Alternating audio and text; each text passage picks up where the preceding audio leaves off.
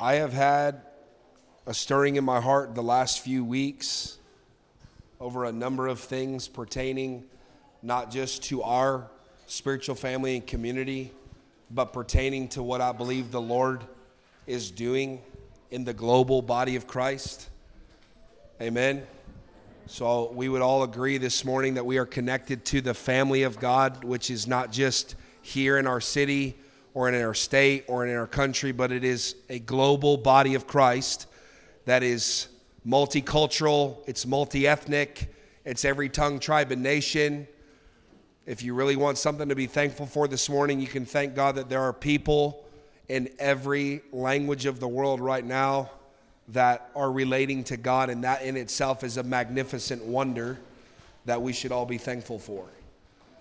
Not only are we connected to the body of Christ on a global level, but we are connected to the body of Christ in a very past, present, and future kind of way. So we have the great cloud of witnesses and all of the forefathers of our faith, those that we know and do not know who have gone ahead of us and paved the way for us to be where we are, living at the end of the age. And I know this might sound crazy, but living in a generation where I absolutely believe, and if you don't believe, you need to just get there by the grace of God, believe that we could see the coming of the Son of Man in our lifetime. If your heart even bucks at that statement, you need to repent of your unbelief.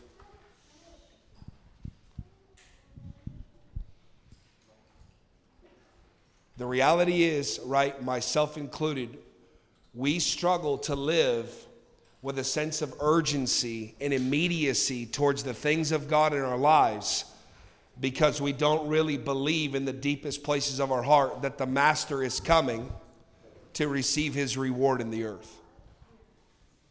Come on, how you doing this morning? Do you know that the key to longing for the second coming of the Lord is to have fully understood the first?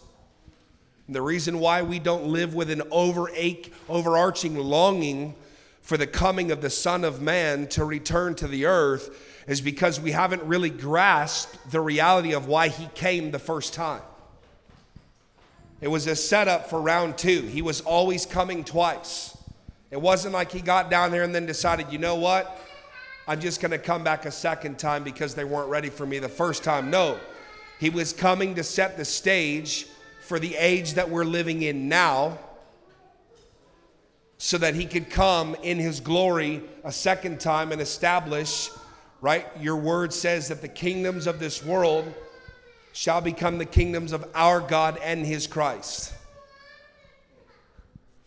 I love Family Church. All right, let's pray before we jump in the word this morning. Father, we love you. Lord, most importantly, we thank you that you love us. God, we thank you, Lord, for what you are doing in our hearts and in our minds right now, Lord, this morning. Father, I thank you for the word that has already come forth, Lord, in worship this morning. I thank you for the word that Ashley shared, Lord, which we know to be the word of the Lord by the Spirit, God, that you are preparing a people, Lord, for yourself that look like you, that act like you, that think like you, and that have a longing to see you, Jesus, receive the reward of your suffering in the earth in real time. God, we're asking for the grace, Lord, this morning, and you need to ask him for yourself. Lord, give me the grace, Lord, this morning to receive your word. Let your word be implanted, God, deep in my heart so that it can take root and that it can bring forth change and transformation at the deepest level, Lord, which will then bring you glory in my life. Father, I thank you, Lord, for your word this morning. God, I thank you that you love the church enough, God, to leave us clear instructions, God, about what to do and when to do and how to do it. God, I thank you, Lord, that as the people of God, Lord, that we do not have to live in confusion. Lord, that we do not have to live without clarity. God, that we do not have to live without understanding, God, who you are, even if we don't know what you're doing. God, I'm asking for faith, Lord, this morning to arise in our hearts so that we can lay hold of your promises this morning.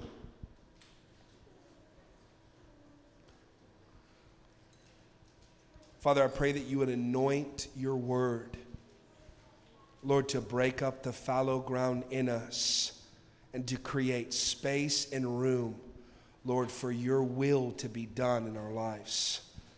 God, I pray that you would create in us an urgency and an immediacy, Lord, to take hold of that which you have already said and what you are saying now.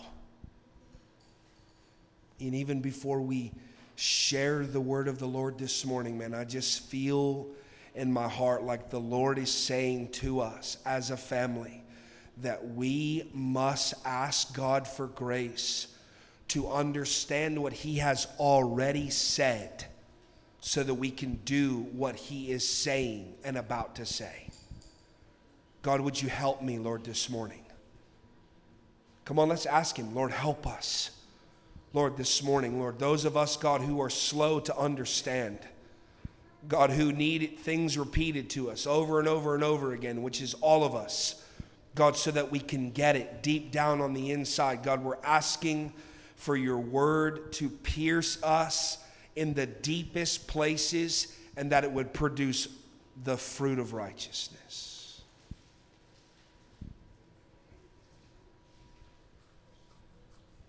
In Jesus' name, amen. All right, are you ready for the word this morning? The word is ready for you.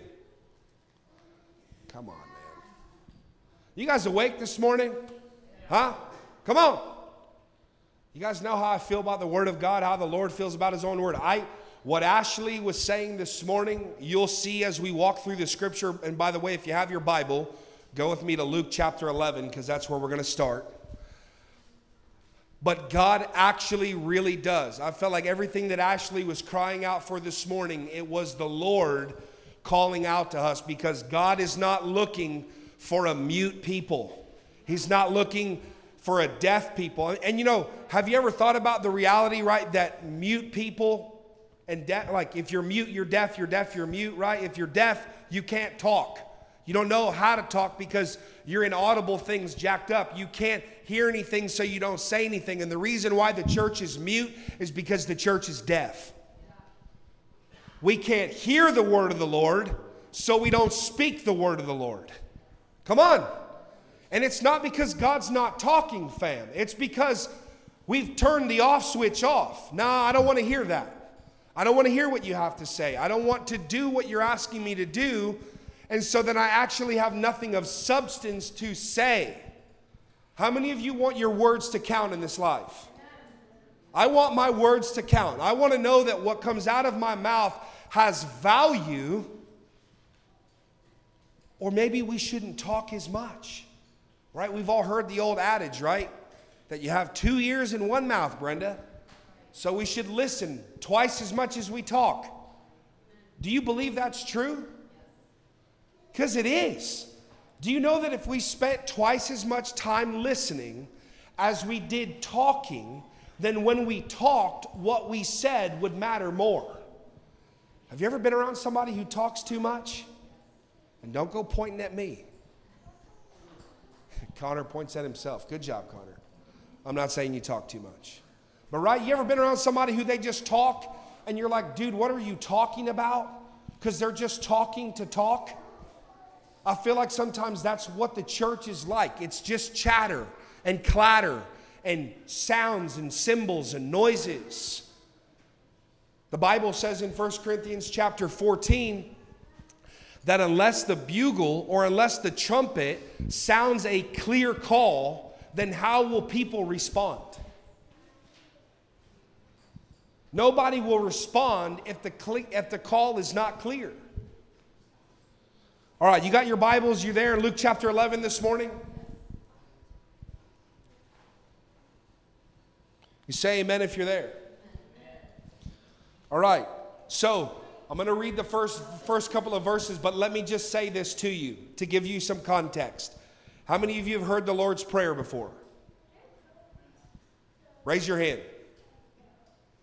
How many of you don't know what the Lord's Prayer is? All right, so everybody knows, right? Our Father who art in heaven, okay? Let me just say this to you, and it may sound like a no-brainer, but I'm going to address it because for whatever reason, the culture in the American church thinks that if we just recite this scripture, and I'm not saying there's not power on the prayer that the Lord Jesus prayed, but fam, this is a model for how to pray. It's not necessarily what you pray every time. Do you understand? Right? Today, football games are going to be played all over the country, and millions of people are going to watch the NFL. And before and after the game, players who are going to drop the F-bomb 200 times today and don't know the difference between Jesus and an apple are going to get on their knee and pray the Lord's Prayer. Right? Because it's just ritualistic tradition. This is not why the Lord gave us the Lord's Prayer. The disciples, listen, verse 1. And it came about that while he was praying in a certain place, after he had finished, one of his disciples said to him, Lord, teach us to pray, just as John also taught his disciples. He wasn't asking him what he was reciting. He was saying, how do you do what it is that you are doing? Right? And have you heard it said before that it's very interesting that the disciples who walked around with Jesus and saw him do miracle signs and wonders and heard all of the messages and saw him do all of the things, they didn't come and say, Jesus, can you teach us how to raise the dead? Can you teach us how to cast out devils? Can you teach us how to take up a great offering? Can you teach us how to do all these things? They said, Lord, can you teach us how to pray? Have you ever asked yourself why they were asking Jesus how to pray?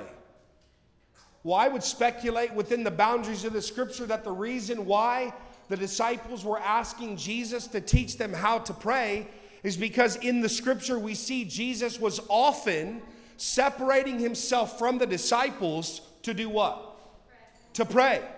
To get alone with the Lord, with the Father, and to cry out to him and to make intercession and to be with him. This was the secret to Jesus' life before the Lord and before people. It was prayer. So he says to them, and the Lord's Prayer is not the focus of the message. I want to get to this deeper place of the why behind the what, which is actually what Ashley was prophesying by the Spirit this morning. And I'm going to tell you before we even get there so that you're thinking in this context of, let me say it to you like this, that how we ask the Father is just as, if not more important than what we're asking.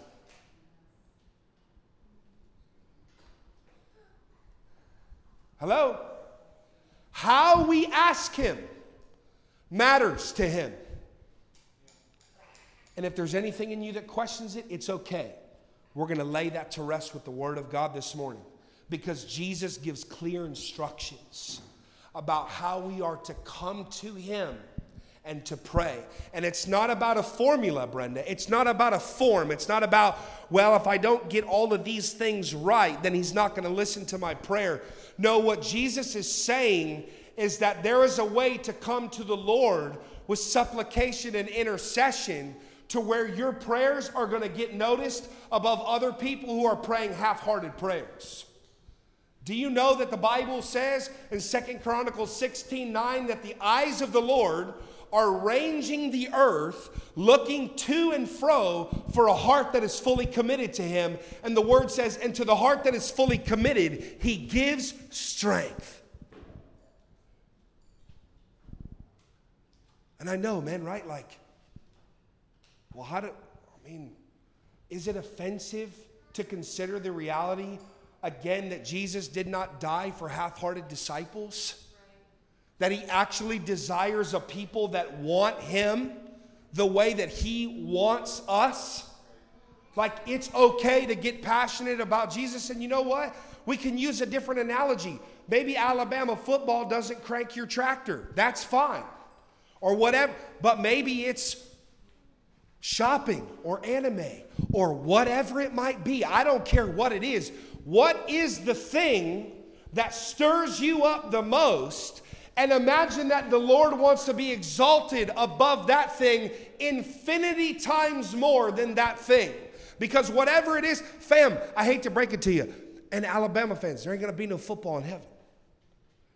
There will be way better things to do than throw the pigskin around. And I don't think Jesus is offended by football, but I think he doesn't care that much. It doesn't really matter. Do you think that the 350 Israelite people who were murdered by Hamas yesterday and dragged out of their homes and killed in front of their families care about what's going on in the NFL today? Or are they being met with the reality of what God is doing in the earth? What about the 2,000 people who died this morning in an earthquake in Afghanistan? Because the earth is groaning with a longing to see the Son of Man return to the earth. Listen to what he says, verse 2. Let's walk through it. And Jesus said to them, when you pray, say, Father, hallowed be thy name. Holy is your name, Lord. So what is the very first thing that Jesus instructs believers to do? Exaltation. To come in and to see him rightly, because what I say about him and who I say that he is radically affects the way that I pray. If I'm beholding him like he's Santa Claus or the Easter Bunny, then I think that I have the right to come in and use and abuse the name of the Lord and my very shallow prayer life and just ask God to do for him whatever it is I want him to do. Like he's a genie in the lamp, Jesus. You know, Lord, I need a new this, and I need a new that, and I need a raise at my job, and I need this, and I need more money, and I need me. Do you know, fam, that if we will begin to pray prayers like, Father, not my will, but your will be done. Lord, if you would do in my life what most glorifies you. Matthew chapter 6, we talked about it a couple weeks ago. Seek first the kingdom of heaven and his righteousness, and all these other things, all the material needs that we have, they get added unto us when we seek the Lord first. What if I told you the truth this morning, that God is not asking you to spend any more of your time and energy worrying about material things in your life, and he's asking you to begin to focus on his leadership and his life and his heart and the beauty of who he is. And if we would do that as a people, then God literally promises in his word, I'll take care of it. Yeah, come on. It's not a trick. My life got incredibly simpler 6 months ago when God laid me out on the floor with that reality again. And for the first time in my adult Christian life, I felt like I was actually hearing the Lord the way he wanted me to hear him. Fam, Matthew 6 it is a teaching, it's a rebuke, it's a why did he say it? Why did he say it to the disciples? Stop, do not worry about tomorrow, for tomorrow has enough worry of its own. Fam, there's no getting around that, Vince. There's no like, oh, well, what does the Greek really mean? He's not actually saying not to worry there. No, he is saying, do not worry about tomorrow, for tomorrow has enough worry of its own. Let's talk about what's happening right now today and what I've asked you to do, because you can't go do tomorrow what I want you to do until you do today what I asked you to do. Come on. And he said to them, when you pray, say, Father, hallowed be thy name. Holy is your name, Father. Thy kingdom come. And the deeper translation in Matthew, where it's the more fullness of the prayer, thy kingdom come, thy will be done. He says, give us each our daily bread. Can you say daily? You know what else the Bible says that we should do daily? There's two things Jesus said to do daily. What were they? Daily bread and dying daily. And these two things are intimately connected. That if we would die to ourselves, that we would have our daily bread. Because I can't get fed if I'm not dead. I can't have him and still have me. Right? If I would lay down my right to be right, if I would lay down my life, if I would lay down what I think needs to happen today. And again, fam, this is even about our time and our schedule and our attention and, this is what I want to happen today. And again, I'm not saying that we can't make plans, but here's what I'm going to tell you, fam, that if our plans are not absolutely submitted and subservient to the will of the Holy Ghost, it's idolatry. I'm telling you, and this is why the word in James 4 says, James is rebuking the church with love, of course, and saying, do not say, tomorrow we will do this, and tomorrow we will say that. Because nobody knows what's going to happen tomorrow. He said, don't be so arrogant in your heart that you would perceive that you know what's going to happen. And again, this is probably the point in the sermon, right, where preachers would then try to be like, well, and what's going to happen if you go out here and get hit by a car and get killed? And, where are you at with the Lord? And blah, blah. Listen, fam, and even if so what? Does your life belong to the Lord or not? Like, I'm not worried about that. Do not worry about what's even going to happen when you leave here. Do you know that some of us, we miss out on what God is doing daily in our lives because we're so worried about tomorrow? Fam, some of us are still worried about what happened 5 years ago. Let it go. Come on. Do you know why the church is obsessed with inner healing and deliverance in this generation? Because they don't understand the power of the gospel. He who the Son sets free is free indeed.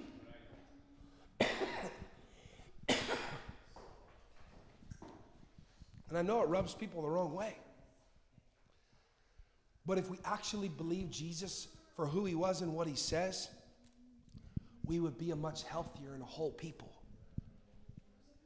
He says, and forgive us our sins, for we ourselves also forgive everyone who is indebted to us. And lead us not into temptation. I'm not going to hang out on forgiveness at all. But you might also be startled to find out that the forgiveness of sin is not the main reason why Jesus came to preach the gospel. If you actually believe that Jesus forgiving you of your sin is the number one reason why he came, you have been duped into believing in a man-centered gospel, and that's why your life is centered around you and not around Jesus.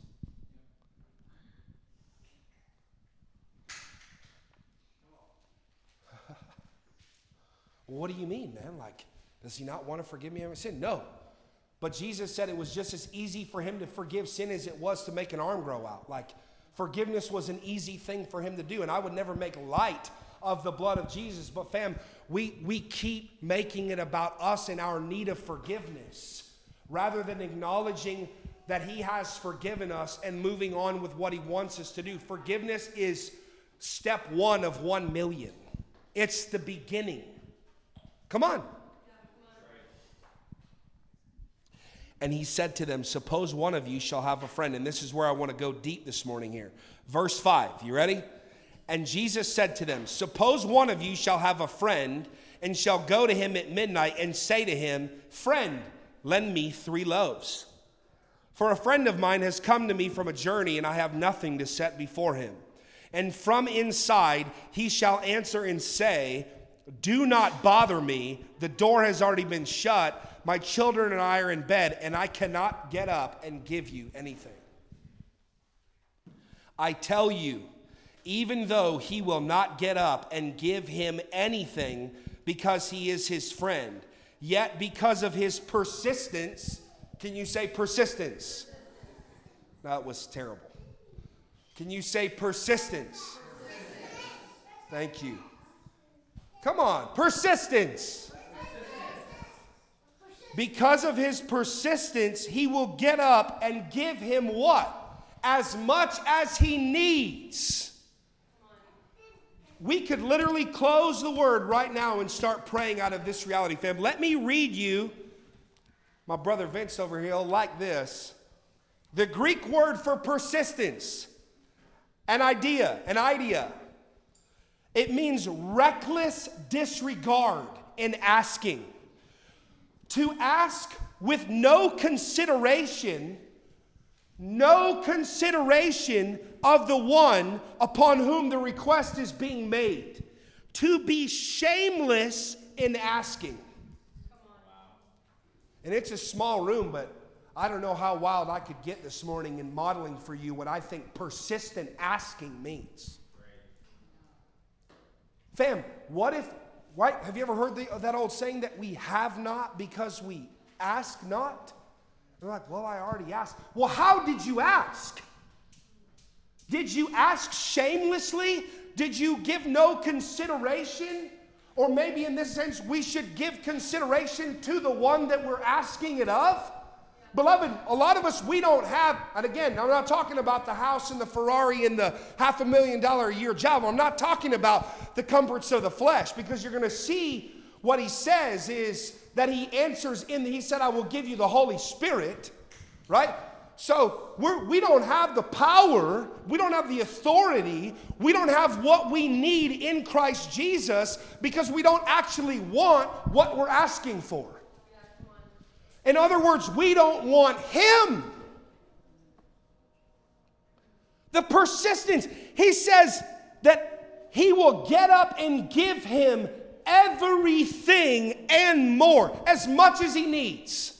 All that you're trying to get, it's going to get given to you in the Lord if we will learn how to become shameless in our asking. David said, I will get more undignified in this in worship. And I think the church in some circles doesn't mind dancing and hooting and hollering and singing the songs. But I have yet to go to a prayer meeting in a very long time where the church from wall to wall was coming unglued as we were beseeching the Lord, asking him to do not what we want him to do, but what he's already said he wants to do. Because prayer is not about getting my way or your way. Prayer is about making sure he gets his way. Come on! I think I shared this about 10 days ago, but the Lord told me one day, he said, it's not my way or the highway, Josiah. He said, my way is the highway. In other words, there's only one way. All the other ways don't work. They don't produce any fruit. Fam, in the sports world or in my hood growing up, which wasn't a hood, it was a suburb, but we used to say, bro, if you're going to come on. Right? If you're going to come all the way, but don't come halfway. Give me your best shot. Some of us are married. Most of us are. Those of you who are not, you will be one day in Jesus' name. But dude, when you showed up to take your wife or your husband on for that first time, I can promise you, you didn't show up in a torn t-shirt and sweatpants and flip-flops, being like, hey, hope you like me. No, man, you put on your best. You wanted to make an impression. You were wanting to get something out of the exchange. Yes? Why do we treat people and why do we treat the things of the world that have temporal value with so much more importance than we do the place of eternal prayer? And this would be a whole nother teaching for another time.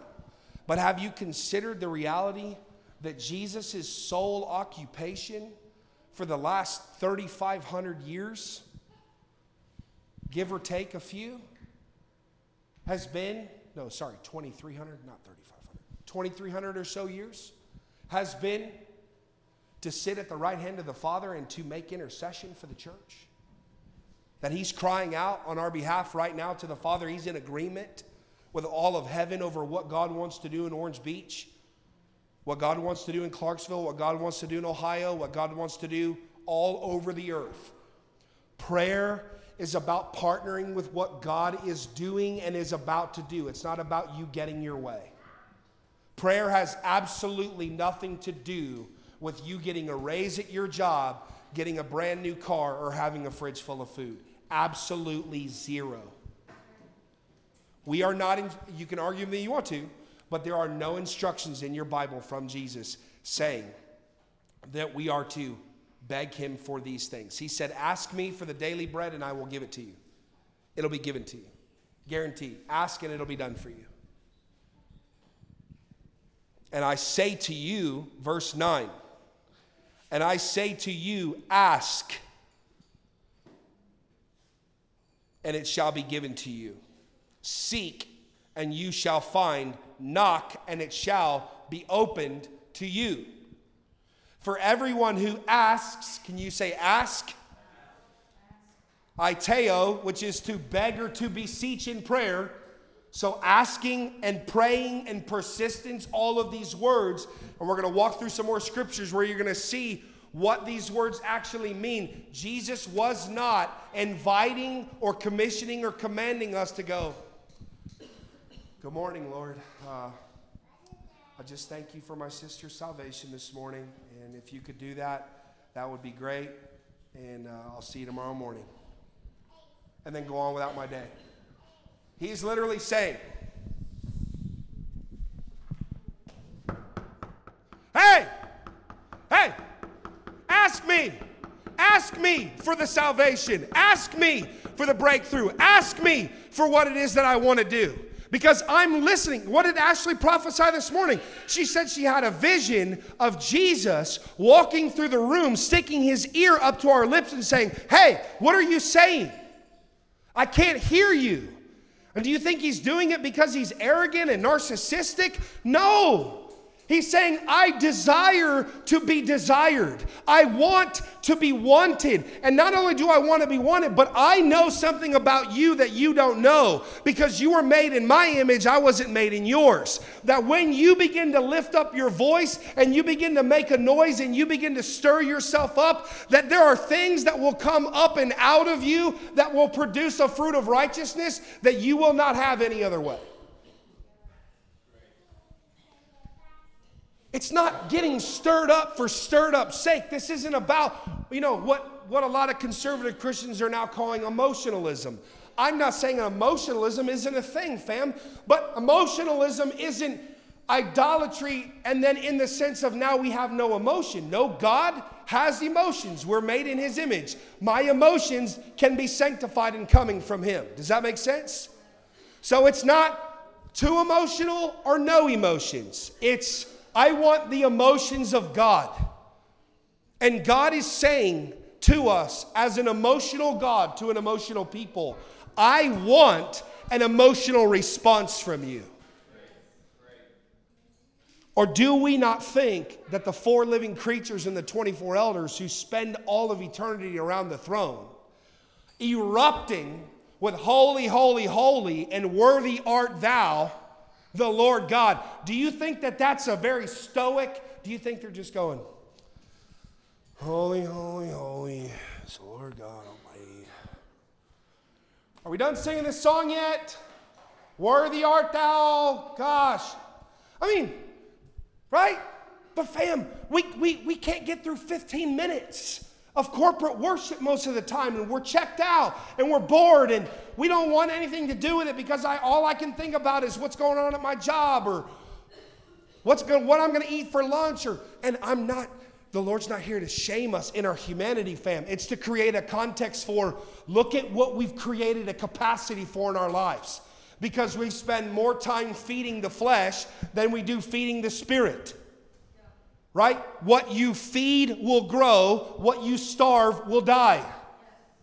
This is why Jesus commanded the church to pray and fast. How you doing this morning? Are you okay? Are you starting to wake up a little bit? You hear them knocking on the door? Because the crazy thing is, most of the time for believers, it's not that God is knocking on the door to get in. That knocking's coming from the inside. Let me out. Hey, I've been in here a long time. I'm ready to do something. Do you want to do it with me? Or do you want to keep asking me for animal crackers and Cadillacs? Some of y'all looking at me like I'm crazy. Right? We are the tabernacle of the Holy Ghost. The kingdom of God. The kingdom of God. Dude, Say that phrase out loud. The kingdom of God. The kingdom has been given to you and to me. And it dwells in its fullness on the inside of my life. Oh my goodness.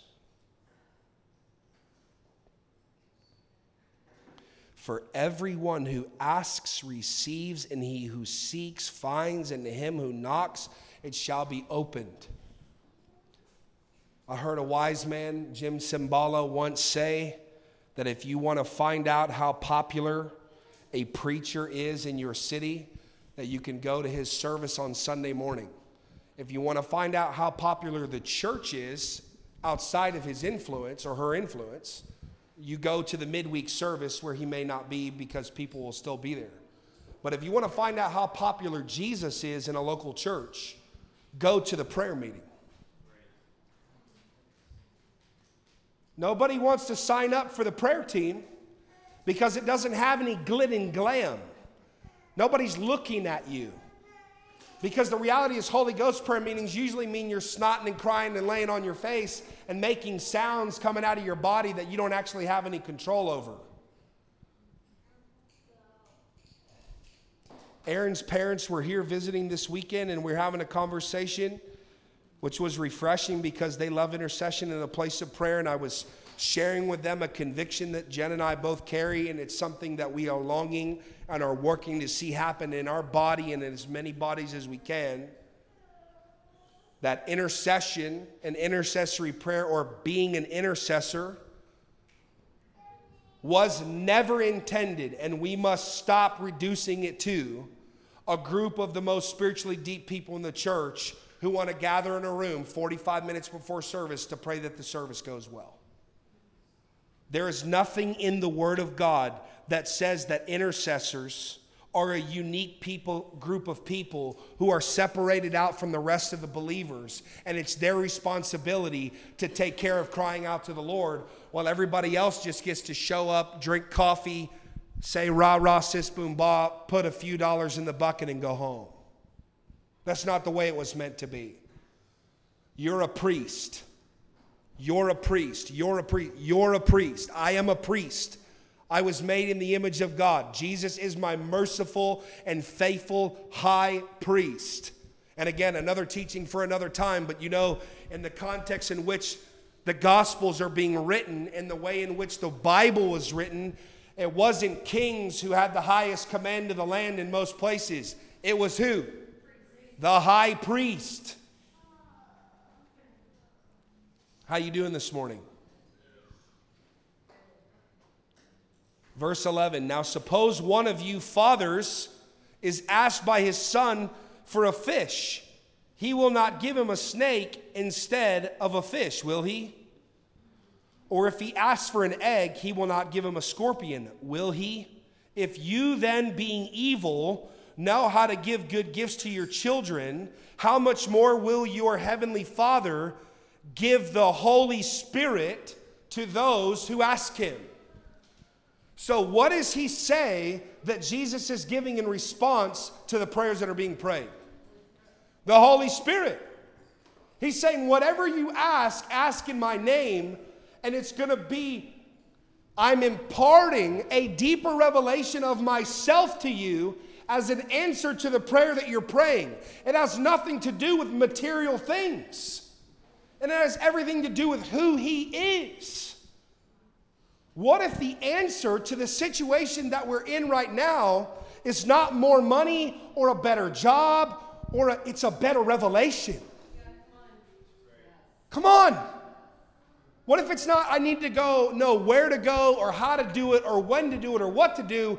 It's, I need to know who he is, because if I know who he is, then I'll understand his ways, and then I won't have to wonder what he's doing. Beloved, the church is confused as a whole. We don't know what God is doing because we don't know who God is. And God is trying to get us familiar with who he is.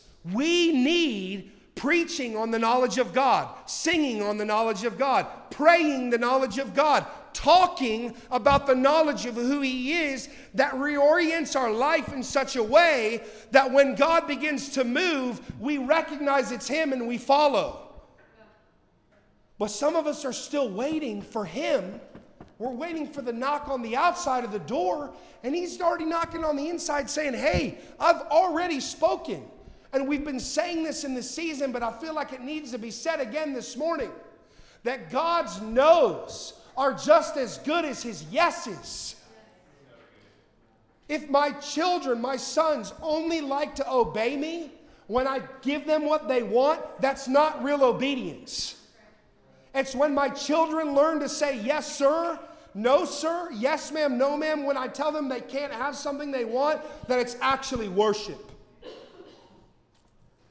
the problem with some of us in this room this morning is that we love when God says yes, and we hate when He says no. We're crying out, Hosanna on Sunday and crucify Him on Monday. Fam, we're no different in the story. If we were in Jerusalem, every single one of us would have been saying, Hosanna, Hosanna, and the next day we would have been saying, crucify Him, crucify Him. No, not me. Yeah, that sounds familiar. Peter said that too. And he denied Him 3 times. Dude, I was reading the story of Peter's denial this week again. And I got stuck on the part where it says that after the 3rd time, because Peter was following at a distance, that Jesus looked over at Peter. They locked eyes. Yes. Yes. Ah! He knew, man. He betrayed Him 3 times. The cock crows immediately. And Jesus is looking at Peter. You did exactly what I knew that you would do. But, all right, we're going to go right there. Luke chapter 21. Let's jump over. We're going to that story.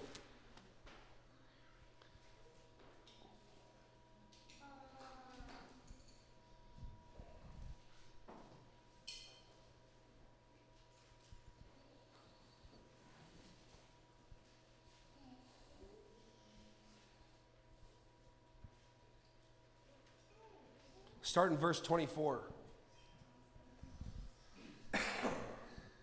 We're going to get to that story in just a second. It's a few verses down. Are you guys okay? A few more minutes. Verse 24. Luke 22, 24. And there arose also a dispute among them as to which one of them was regarded to be the greatest. This is hilarious to me. But we're still doing this in the church, Vince, are we not? All the time. We're fighting over who's the greatest. Who gets to sit at the head of the table? Who gets to be called pastor? Who gets to be called apostle? Who gets to do this? Who gets to do that? Oh my goodness. And he said to them, the kings of the Gentiles lord it over them, and those who have authority over them are called benefactors. This is a whole nother message for another day, but can I tell you, that God doesn't need more leaders in the church. He doesn't need more benefactors that are benefiting off the backs of God's people. He actually needs servants who have learned how to serve the people of God. I'm convicted about it every day when I wake up. The Lord's not asking me, how are you going to lead today? He's leading. He's asking me, how are you going to follow me? How are you going to serve? For the Son of Man did not come to be served, but to serve. But not so with you. He's talking to the disciples. He says, but let him who is the greatest among you become the youngest, and the leader as the servant. For who is greater, the one who reclines at the table or the one who serves? Is it not the one who reclines at the table? But I am among you as the one who serves. Jesus is amazing, man. Man, have you ever really thought about Jesus is God? God, fam. The one who made everybody in this room. The one who has never been and always been. The I am. The uncreated God manifesting as the Son of Man. And he is saying, I've come not to be served, but to serve. So can't you then hear the voice of the Lord going, so what's your excuse? How important do we think we really are that we can't serve others, serve our spouse, serve our kids? Get out of the way. You're not that important. There is one who is much more important than you or I, and he made a point, not in false humility, but in real humility, of laying down his life, even to the point of death on a cross, and saying, this is what I desire for you to do. You ever got tired of serving? Oh, just me? I get tired of it all the time. And the Lord's like, amen. Die. Die again. Die as many times as it takes. And some days it's easy and some days it's really hard. You know? What do you do when you're laying in bed with your wife and she's like, I need a cold glass of ice water, and you're almost asleep?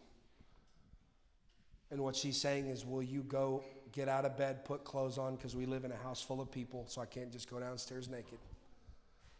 Go downstairs, which is some good steps, and get the glass of ice water, and then come back upstairs and give it to your wife, and then you can go to sleep.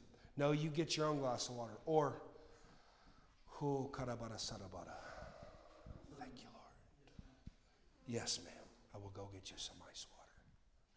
And while that may not seem like a big deal, what it's doing is it's another opportunity for me to tell my flesh to be quiet and for me to make mastery over my mind in the Holy Ghost.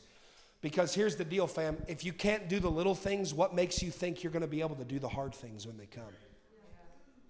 If you can't serve your wife and your kids, if you can't serve your neighbor, if you can't serve the people that you're supposed to be leading in a small local church family, then what makes you think you're going to be able to give your life if it's required of you? Like, do you understand that everything in the Lord is a process and it's all a setup? That in God, everything has a purpose. Everything. Every single, the footsteps of the righteous are ordered by the Lord. And in their path, He delights. Does that make sense? Because it's the Word of God. Okay. Thank you, Jesus. Verse 28. And you are those who have stood by me in my trials. And just as my Father has granted me a kingdom, I grant you that you may eat and drink at my table in my kingdom, and you will sit on thrones judging the 12 tribes of Israel. Does that sound like playing football in heaven? If what I just said is true and that everything in this life has purpose, then what is the purpose? And even beyond glorifying God in this life, it is about glorifying God in the next. Because we've been created not just for this age, fam, but for the age to come. Have you ever gotten excited about the reality that the millennial reign is on the way and that we will rule and reign with Him in heavenly places? You picked out your horse yet? It's a joke. There's no theology there. I'm just saying, do you understand what I'm saying, fam, is that we have to stop getting hung up on everything happening in this life and understand that it all serves a purpose in Christ Jesus and that it is storing up treasure for us in another realm. And I don't mean, anyway, glory to God. Verse 31, here we go, Ash. He says to Peter, Simon, Simon, behold, Satan has demanded permission to sift you like wheat. But here's this word I want to get into. He said, but I have prayed for you. Jesus said, I've prayed for you, Peter. The Greek word, and I love this word, it's diomai. To beg or beseech, to petition in prayer with loud and fervent supplication in such a way that the person who is praying the prayer has bound themselves to that which they are praying for. He didn't just say, well, Peter, I've asked Daddy, and it's going to be okay. No, he said, Peter, I have sought the Father on your behalf. I have lifted my voice with loud supplication and tears. I have made intercession for you in my heart with my mouth and prayed until I felt like the breakthrough had come, so that I knew that when I went to the cross that you would come back around even after you denied me 3 times. Beloved, have you ever needed breakthrough in your life in any area? Have you ever needed a miracle? I have. If you needed a miracle, how would you want somebody to pray for you? Have you ever needed prayer and somebody came up, prayed a prayer over you and it sucked? Because I have.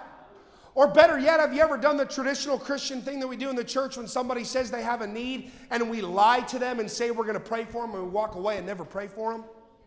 Because we're selfish? No, he said, Peter, I've prayed for you. I've already foreseen what's about to happen, and it hasn't turned my heart away from you. I'm still jealous for you. You're still going to finish. Even when you feel like you can't, I've already made a way for you in prayer to do what I've called you to do. Do you know that Jesus has prayed for you? That he not only has given his life for you, Connor, he's prayed for you. And he prays for you still.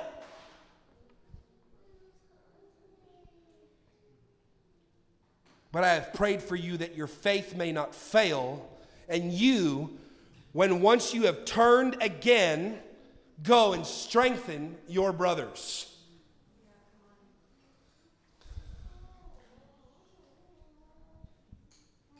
And he said to him, Lord, with you I am ready to go, both to prison and to death. And he said, I will say to you, Peter, the cock will not crow today until you have denied me 3 times, denying that you know me. And know meaning not just in connection to the name. Know meaning that's the Greek word for intimacy. Like you're denying that you even ever had a relationship with me. You're denying that you fellowshiped with me and that we were ever friends. And he said to them, when I sent you out without purse and bag and sandals, you did not lack anything, did you? And they said, no, nothing. And catch this, because some of us in this room, in real time, I know it in my heart, and I'm preaching to myself, okay? Because I need to hear this too. That what God is doing in one season is not necessarily what he's doing in the next. And the way that God does something in one season doesn't mean he's going to do it that same way in the next. And the reason we miss God a lot of the time in our life is because we're expecting God to move this way in this season the same way he did last season, and he's not there anymore. I'm looking for him in a whisper, and he's over here with a shout. I'm looking for him on a calm sea, and he's over here in the raging wave. You know that song, Waymaker? Everybody know that song? Waymaker, miracle worker. Sometimes I wish we would change the name of the song to Wave Maker, because that's really how I know him. He's always been way more of a wave maker than a way maker to me. And his waves make way for his ways. I have a tattoo on my arm. It's a quote by Charles Spurgeon. I've had it there for a long time. And what I thought was a really cool and cute tattoo has become a price that I've had to learn how to pay, and am paying. And it says, I have learned to kiss the waves that smash me against the rock of ages. Boom, boom, boom. Right into the rock until there's nothing left of me, and all that remains is him. I see people post cute Christian quotes on their social media pages, and I cringe. I'm like, dude, you don't even know what you're saying right now. If you did, you probably wouldn't put it all over social media. I'm like, I think the more likes you get, the more intense this revelation is going to be for you, and I'm not sure you want it that way.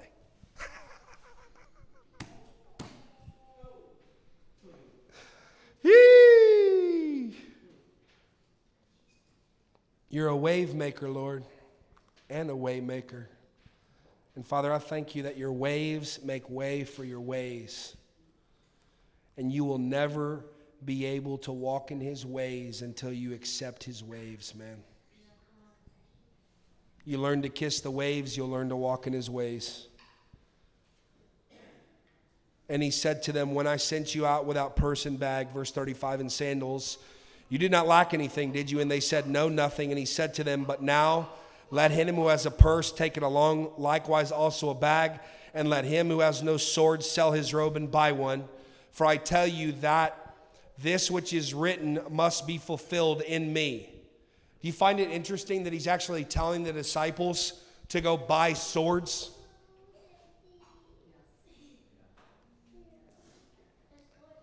But I just want to be a love, peace, and hippie grease Christian. Peace, bro. No, like Jesus is not a shroom-eating hippie that can be pacified with passivity. He's a Revelation 1 Jesus with eyes full of fire, hair like wool. He's going to come and tread the winepress of fury, which will be the blood of 2/3 of the earth, real men and women, dead to the last one of them. That's Jesus. That's the Jesus we're worshiping this morning. The same Jesus who sent an earthquake to Afghanistan and it killed 2,000 people this morning. Or do you think the earth just did that by itself because it does what it wants? You know, your Bible says in the book of Amos chapter 3 that when a natural disaster happens, it says, have I, the Lord your God, not caused it to happen? Hurricanes, earthquakes, landslides, all of it belongs to him. Even creation groans for the sons of God to be revealed. And again, fam, we have to preach these verses because it jacks up the carnal theology that we've adopted, which is why we have the Easter Bunny and Santa Claus Jesus who plays nice with me in my sin and winks at me in my unbelief. Come on. He's the wild, wind-walking, wave-making God who governs the cosmos from his throne. What are you saying? That God killed 2,000 people? I'm saying that God's ways are higher than my ways, and I wouldn't even begin to try to guess at what God is doing. I just know that the Bible says very clearly that at the end of the age, these things that are happening now would happen, and it would be a sign to me that the Son of Man is getting ready to split the sky and come, and I had better get my butt ready for what he wants to do. And not just like put oil in my lamp so I could hide underneath my bed in the fetal position, sucking my thumb, waiting for the rapture. No, I mean it's time to get to work, bro. Making disciples, preaching the gospel, creating spiritual family, running after the lost, praying real prayers that actually matter to God. Do you feel stirred in your heart this morning? If you don't, you're dead.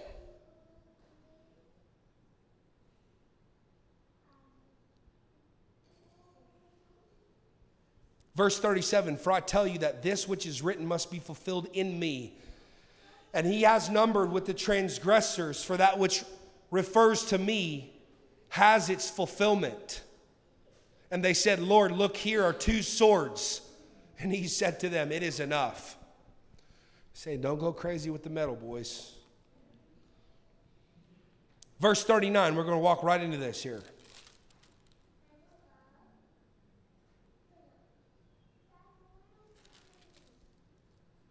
Yep. He came out and proceeded, as was his custom, to the Mount of Olives, and the disciples also followed him. And when he arrived at the place, he said to them, pray that you may not enter into temptation. So not only am I to pray for myself and pray for others according to the will of God, but I'm also supposed to pray what? That I would not be caught in temptation. That I need to be delivered from evil daily. When was the last time you spent time praying, Father, deliver me from temptation? Deliver me from the lust of the flesh, the lust of my eyes, and the pride of life, which are forever trying to work their way into my heart. Some of us, man, it's been such a long time since we had a powerful encounter with the power of God by which we got saved, healed, and delivered that we have forgotten how to cry out to him again. Do you know? And again, I would say to you this morning, fam, that it's possible to go from encounter to encounter.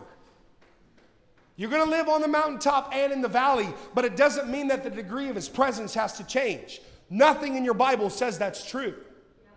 He said, I will never leave you nor forsake you. Have you ever heard somebody say, well, you know, I just feel like the Lord has kind of backed away from me in this season to just kind of teach me how to do it. Anybody ever heard somebody say that? Baloney. Where is that in your Bible? Jesus said, I will never, I'm giving you permission. The next person who tells you that God's backed away for them, or that he's removed his presence, or that he's intentionally trying to make it hard for me to hear him right now because he's just wanting to see what I will do, what a bunch of foolishness. That is the arrogance and the wisdom of man masking around as the wisdom of God. Masquerading as the wisdom of God. No, Jesus, the Son of God, said, I will never leave you nor forsake you. He is Emmanuel, God with us. Look at your neighbor and say, God is with you.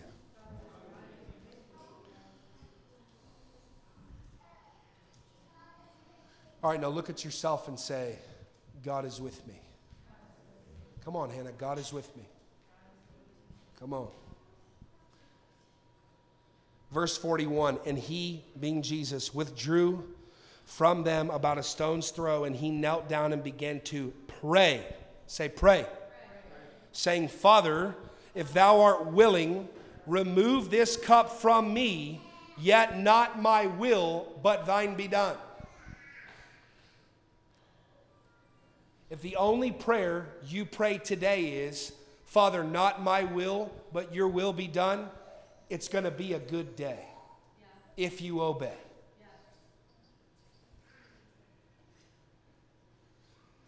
Now an angel from heaven appeared to him, strengthening him. And being in agony, he was praying very fervently. Should I do another demonstration of what fervent prayer looks like? Or do you think we got it the first time? Right? And can I just tell you that I don't believe Jesus prayed that way just because he was going to the cross? I believe that the passionate Son of God who loves his people was praying fervently in the garden all the time. He was beholding the beauty of his Father, and he was stirred in his godly emotion to pray prayers of passion. I don't see anything in my Bible that creates Jesus or paints him out to be a stoic man with no emotion who didn't care about what was coming out of his mouth. How many of you believe that every single word that Jesus uttered from his mouth was oiled with perfection? Yes. The same guy who said that all of your idle words are going to count against you when you stand before my Father. Every idle word, the Bible says, that we utter that has not been accounted for, we're going to have to give an account for our words. Lord, help us to listen twice as much as we talk.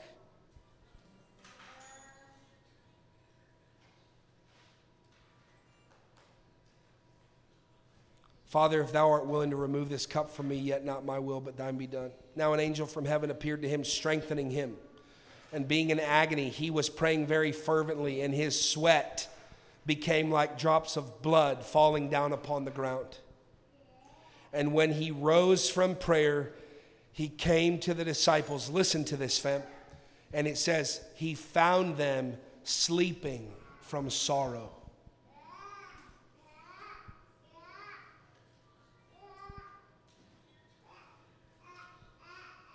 Is there any part of your heart this morning that is asleep from sorrow? Is there any part of your heart this morning that has been lulled to sleep by the pain of the past, and disappointment has you doing things like sleeping that you ought to be doing when you should be awake?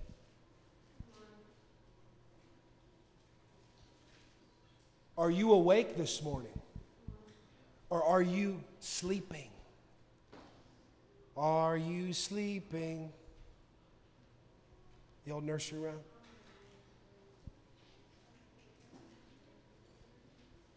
And he said to them, why are you sleeping? Rise and pray that you may not enter into temptation.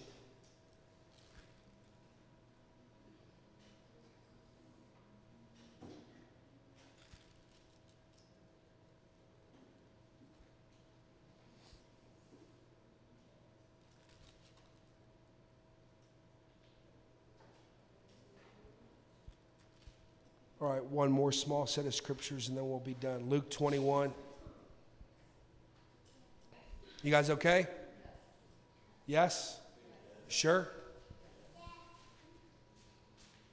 I know it might seem like a lot, but I really feel like we need to tie these things together.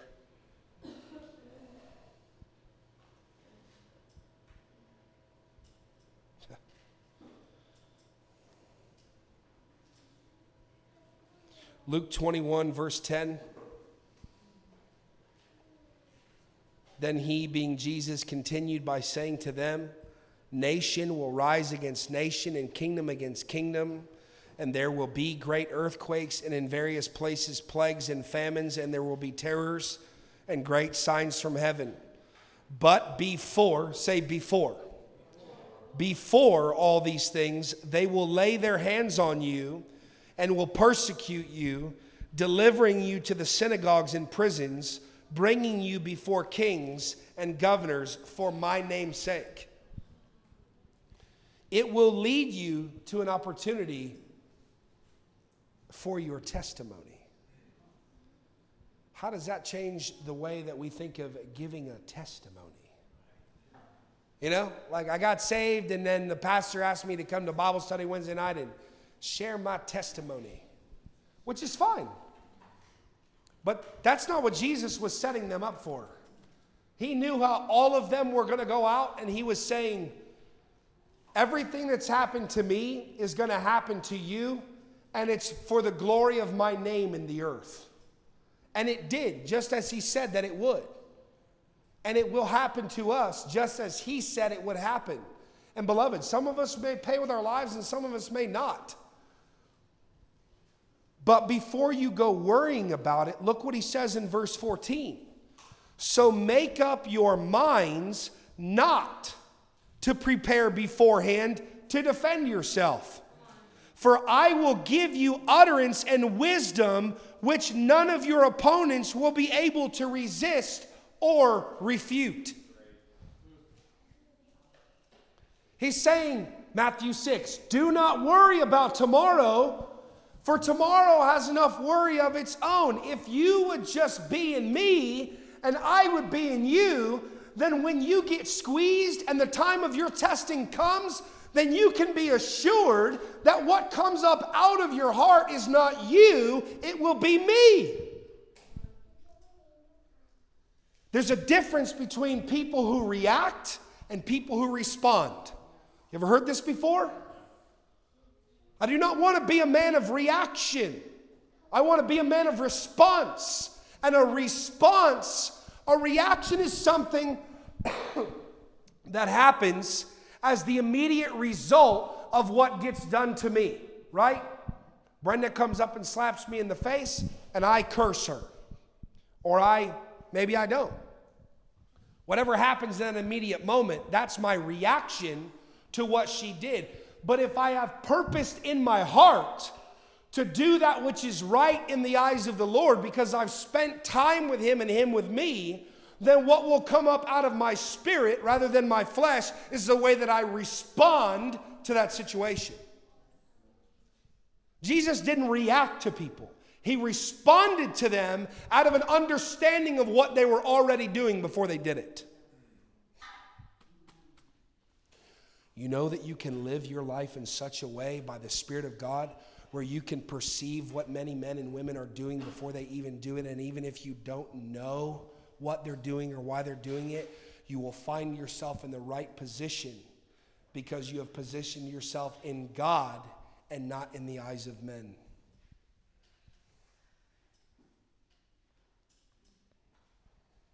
For I will give you utterance and wisdom which none of your opponents will be able to resist or refute. And we're not going to go there, but when I read this, I immediately thought of Stephen. Acts chapter 7, the first martyr of the church, who, by the way, was not some mighty apostle. He was the head of the food pantry. And he gave his life. He preached an amazing message that was filled up with the knowledge of God that he carried. And when they came for him, you know the reason why they stoned him, right? It was because they could not overcome him. They had to kill him. They could not reckon with what he was saying, so they had to shut him up. Everything they had to say, he had something to say that made way more sense. And he was stirring up people to turn away from their religion and turn their heart to God. And they said, no, we're not doing this. Verse 16, but you will be delivered up. Here you go. More offensive words by the master. Thank you, Jesus. But you will be delivered up even by parents and brothers and relatives and friends, and they, meaning your family. Can you say family? Your family will put some of you to death. Parents will kill their children. Children will kill their parents. Brothers will kill their sisters. Sisters will kill their sisters. Hello? Jesus said this is going to happen in real time. And you will be hated by all on account of my name, and yet not a hair of your head will perish. Verse 19. You ready for this one, Jared? I mean, Jesus says all the most amazing stuff. It's incredible. He says, by your endurance, you will gain your lives. Why don't I believe in the rapture? For a million reasons other than it's not a biblical doctrine and it's just totally demonic. Because Jesus says right here, not by being saved out of what's happening, but by enduring what's happening, that I will gain my life.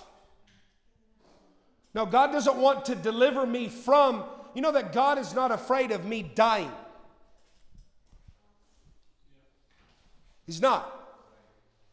Jesus was not afraid of death. That's not why he was sweating and crying that turned into blood. It wasn't because he was afraid of death. He wasn't shuddering at death. He was bearing up under the weight of the sin of the world for all of eternity. The weight of iniquity that he had never felt. My sin, your sin, your sin, your sin, and the sin of the whole world from the beginning to the end was going to be placed on him at one time in one moment. He was going to taste iniquity and be separated by his Father, from his Father in that moment. And it was going to be extremely painful. Nobody's ever tasted that. Nobody ever will. When we say that God took for me what I deserved, we still don't even understand what that means. Because you ever been overwhelmed by your own sin? Okay, if you're not raising your hand, have you ever been overwhelmed by your own sin? Or maybe just your own bad choices? So imagine that being amplified by I don't even know what number. The largest number you can think of. And he took all of that at the same time in one moment while they're crucifying him on the cross. And still had enough of the grace of God in him to say, Father, forgive them, for they know not what they do. I just wish we had adequate words to talk about how good God actually is. But when you see Jerusalem surrounded by armies, then recognize that her desolation is at hand. Then let those who are in Judea flee to the mountains, and let those who are in the midst of the city depart, and let not those who are in the country enter the city, because there are days of vengeance. Because these are the days of vengeance, in order that all things which are written may be fulfilled. Woe to those who are with child, and to those who nurse babes in those days, for there will be great distress upon the land and wrath to this people. and they will fall by the edge of the sword and will be led captive into all the nations, and Jerusalem will be trampled underfoot by the Gentiles until the time of the Gentiles will be fulfilled. And there will be signs in sun and moon and stars, and upon the earth dismay among nations, in perplexity at the roaring of the sea and the waves. There it is. How about this? Men will faint from fear and the expectation of the things which are coming upon the world. For the powers, meaning the principalities which are in the heavens, these will be shaken. And then they will see the Son of Man coming in a cloud with power and great glory. Yes, Jesus. But when these things begin to take place, straighten up. Look at your neighbor and say, straighten up. Straighten up, Miranda. Straighten up and lift up your head, because your redemption is drawing near. The end of the age is not something that we should be afraid of. It should be something that we are praying for. When was the last time you spent 15 minutes asking God to come back? Maranatha, do you know what that word means? Come, Lord Jesus. Do you know that it was both the greeting and the departure of the early church? That when they would greet one another, they would say, hey, Vince, Maranatha, love you, brother. Come, Lord Jesus, good to see you.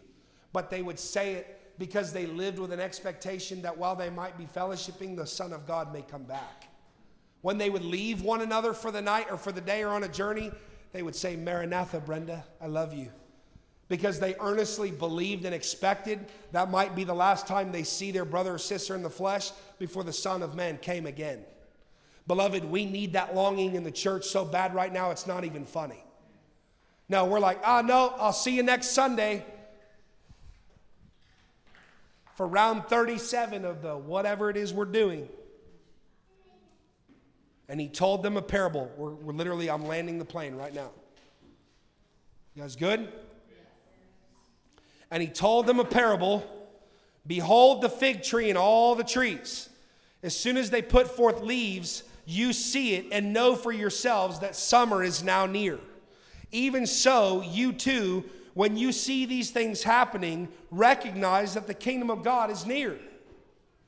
Truly I say to you, this generation will not pass away until all of these things take place. Which means we're going to see it and we're going to endure it.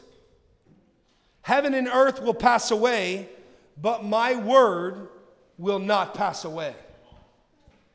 All of this is going to go, fam. And at the end of the age, it'll be the Son of Man standing before the nations of the earth, and his word, which endures forever, will endure forever. He says, now this is where I want us to pay attention as we close. Are you ready? Verse 34. He's talking to the disciples. He says, be on guard. Can you say, be on guard? You're going to be on guard, you got to have your sword out, right? If I'm guarding something, I'm not sleeping. I'm awake with that sword that Jesus told him to go buy. He said, while I was with you, you didn't need a sword. You didn't need anything. But I'm going away, and now you're going to need a little bit of money, and you're going to need a sword. And again, I'm not advocating for physical violence. So if anybody listens to the recording of this, they're like, oh, there's a guy down in Orange Beach who's arming the saints. No. The weapons of our warfare are not carnal. I'm not advocating for buying a sword and hurting people. Peter cut the ear off of the servant in the garden, and Jesus put it back on. It's not advocating for violence. Even though your Bible says in Matthew 11 that the kingdom of God suffers violence and violent men take it by force. What does he mean by that? Whole nother message for another day. Be on guard. Let's say it one more time. Be on guard. Some of you need to work on that if you're going to be a guard. That your heart may not be weighted down with dissipation and drunkenness. Jehu, sit down. That your heart may not be weighted down with dissipation and drunkenness, and the worries of life, and that day come on you suddenly like a trap. For it will come upon all, say all, those who dwell on the faces of all the earth. The sorrow of life, the worry of the world, the temptation. Why did Jesus specifically highlight dissipation and drunkenness at the end of the age, fam? Do you think that dissipation and drunkenness is an issue in our culture? Do you think it's an issue in the church? Yes, it is. People ask me and my wife why we no longer drink at all. Not even ever. Not in our house, not a glass of wine, nothing. Why? Because I'm not going to make room for the enemy to have access to my heart, and I'm not going to give room for the enemy to give access to anybody else's heart, whether I can have one beer or not, whether you can have one glass of wine or not. I'm just telling you, I'm not going to get into legalism. I'm not going to say that you're in sin if you drink a glass here or there or whatever. I'm just going to tell you that it's something you need to pray about and consider what the Lord would say at the end of the age, because what I know is that both the world and the culture of the world that has worked its way into the church has become casually okay with alcohol in such a way that there are now many members of the body of Christ who will tell you they're having one, which leads to two, to three, to four, and then before you know it, we're in debauchery and carousing just like the world.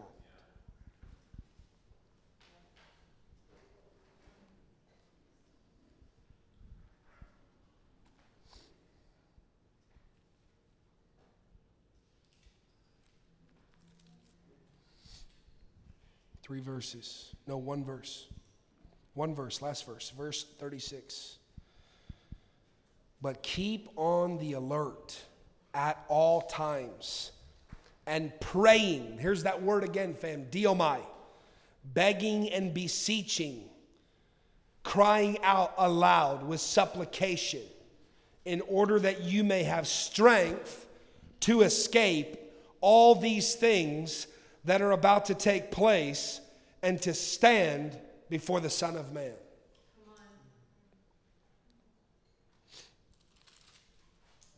I'm going to read it fast. Be on guard that your hearts may not be weighted down with dissipation and drunkenness and the worries of life, and that day come on you suddenly like a trap, for it will come upon all those who dwell on the face of all the earth. But keep on the alert at all times, praying in order that you may have strength to escape all these things that are about to take place and to stand before the Son of Man. There is nobody in this room, myself included, who is excluded from the all in this passage. That the worry and the woe of life, that the sleep that comes from sorrow, which is most of the time the result of disappointment, that it is meant to lull us to a place where we are no longer focused on who the Lord is and what He's saying.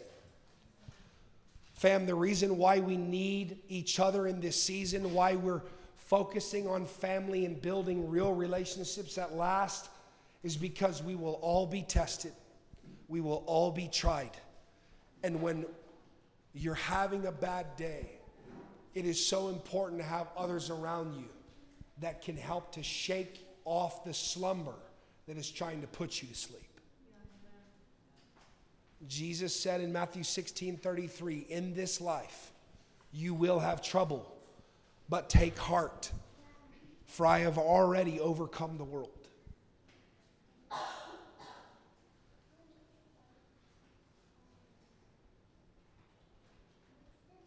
Let's pray.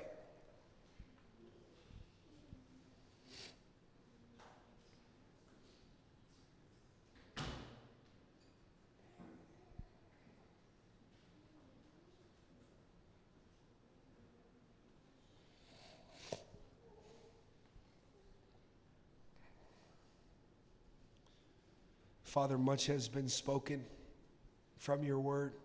Much has been communicated and said.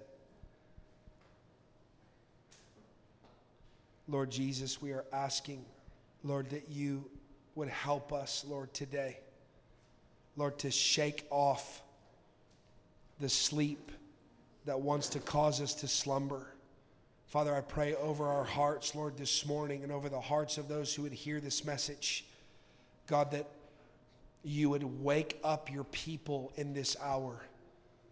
Lord, that we would not be like a fig tree that is only producing fruit in one season and nothing in the next. God, I pray, Lord, that you would teach us how to produce fruit in every season of life.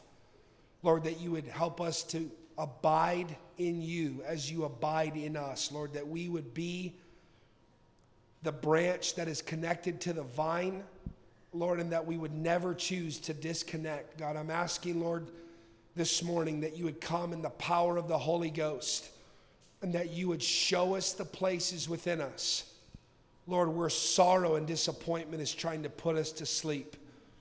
God, we break disappointment from the past off right now in Jesus' name. And even Miranda, as I'm praying, I felt it in my heart this morning that the Lord is saying even over you that he is breaking you free from the disappointment of the past that would try to keep your heart from being fully awake and fully alive as to what God is doing in this season of your life. Father, I thank you for my sister. Lord, I thank you, God, even for this vacation and their trip down here from Ohio and what you are doing in this family, what you are doing in her life personally. God, I thank you, Lord, that you have held every tear that she has cried in a bottle, Father, in a real place. And that, Lord, her tears have been kept and they're being poured back out in this season as answered prayer. God, every longing for family, every longing for community, every longing in her heart that says there must be more or I don't want to do this anymore. Father, I thank you, Lord, that you are strengthening her. Lord, that you are encouraging her. Lord, that you are filling her. Jesus, we say no more disappointment of the past. That the pain of the past will stop prophesying to you about your future. Miranda, I prophesy over you that your future is full of hope. That it is full of the brightness of the dawn. That these days which lie ahead will not be like the days which lie behind. There will be no even shadow or similarity of those things. But the Lord says, behold, Miranda, I am doing a new thing. And I have filled your heart with a new song. Father, I thank you for the spirit of wisdom and revelation and the knowledge of who you are, Lord, that is filling her, God, even now. Lord, that is going to cause her to see you, Lord, in a different way, Lord, that even your word, the word of God, which is alive, is going to come alive on the inside of her. Lord, piercing even the deepest places and bringing to life the revelation, God, that you've called her to carry. Miranda, Vince does not have a ministry by himself. God has called you as a couple to the work of the ministry. He has called you to the work of planting. He has called you to the place of family. He has called you together in the Spirit to do the work together. I just feel like the grace of God, the wind of God, man, is coming over the two of you, even in this season. That the Lord is saying the wind is about to blow and the river is about to flow. And you do not need to be afraid of what you do not know.